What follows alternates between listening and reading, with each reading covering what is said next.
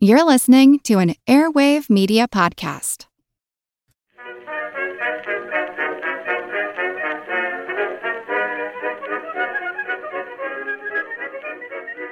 Hello everyone and welcome to Season 2 of History of the Second World War. Season 1 was all about laying the groundwork and spending some time on events usually only briefly mentioned when discussing the Second World War. This season is about moving the ball forward. It will start with the Anschluss. The takeover of Austria by Germany would be an important moment, not just for German and Austrian history, but also for the entire landscape of European politics during the 1930s. It would be the first time that Hitler's Germany would attempt to expand beyond its borders. It would invade a nation and people divided and conflicted, with some Austrians supporting a union with Germany while others did not. The pan-German movement had a long history in both nations, but there was still a large number of Austrians that felt that good relations with their larger neighbor was critical, but it should always be within the framework of independence. As German troops moved in, there would be massive confusion and an overall lack of decisive leadership from the Austrian government, which would seal the fate of Austria as an independent nation. In the other capitals of Europe, it was impossible to gather any real support for going to war over Austria, especially when Austria itself was either not able or that it was unwilling to mount its own defense. This meant that Hitler's first territorial expansion campaign went over not just smoothly, but without any real consequences, causing his confidence in his own judgment to soar, even when going against the advice of those around him. Our second topic of the season will be a series of episodes on France during the 1930s. Why France? Well, they would be a very important driver of events during the run-up to the war. In some ways, they were a passenger being pulled and pushed around by the British, but they were still an important and independent actor in the wild world of European politics. They will be discussed during Season 2 because their political and military readiness would be a critical driver of events during the late 1930s. If anybody was going to stand up to whatever Germany was doing in any particular year, it had to be the French, or a nation supported by France, that was doing it. Most of our coverage will be of the years between 1935 and 1939, as we look at the political landscape in France and the victories of the Popular Front, which would unravel in the late 1930s. It would be a very divisive time in French politics, although I guess French politics are always pretty divisive during the 20th century. But along with the political aspect of events, we will also be diving into the evolution of the French military during this period. The French, perhaps more than any other major power involved with the Second World War, has been, and often still is, heavily criticized for their failures on the battlefield in 1940. Is this criticism earned? In some ways, absolutely. For example, the French theories on air power were hopelessly archaic by 1940. But in other ways, the criticisms are, in my opinion, just as much due to the French guessing wrong as to what a future war would look like, which, along with some of their political and economic imperatives, would put the French military in a situation where they were simply incapable of meeting the demands of the battlefield in 1940. This unpreparedness would not just affect their performance during the invasion of France, but it would also alter the course of events during the 1930s, as there were certain beliefs about what the French military could and could not do, which would cause important decisions to be made at critical moments. One of those important moments was the Munich crisis. The Munich crisis occupies a special place in interwar history. It is seen as the zenith of the appeasement movement, a heavily discredited line of thinking, if only because the goals of appeasement to prevent war would be a failure.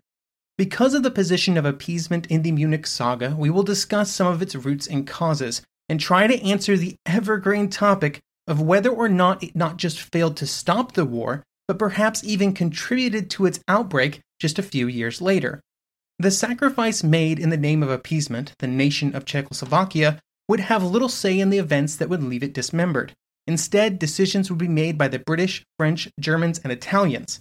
It would be a sad story for the relatively young nation that had been created in the aftermath of the First World War. Edward Beneš and the Czech government were presented with two choices: to consent to the destruction of the nation, or to fight a war that they were destined to lose without the support of those that they believed to be their allies. They would, in many ways, be betrayed, not just by their enemies, but by their friends. with the mostly bloodless victory in Czechoslovakia, once again the Germans and Hitler would be able to execute an expansion of territory, and once again Hitler's faith in his ability to bully the British and French would continue to grow. After Munich, one of the most well-documented and well-structured narratives of the 1930s, we will move on to the amorphous and nebulous series of episodes on a whole host of military topics that I do not have clearly defined at the moment. The goal of these episodes will be to take a sort of a whirlwind tour and discuss the evolution of military technology and thinking in the years between 1918 and 1939. Aviation, naval aviation, armored, motorized, and mechanized, strategic and tactical air operations.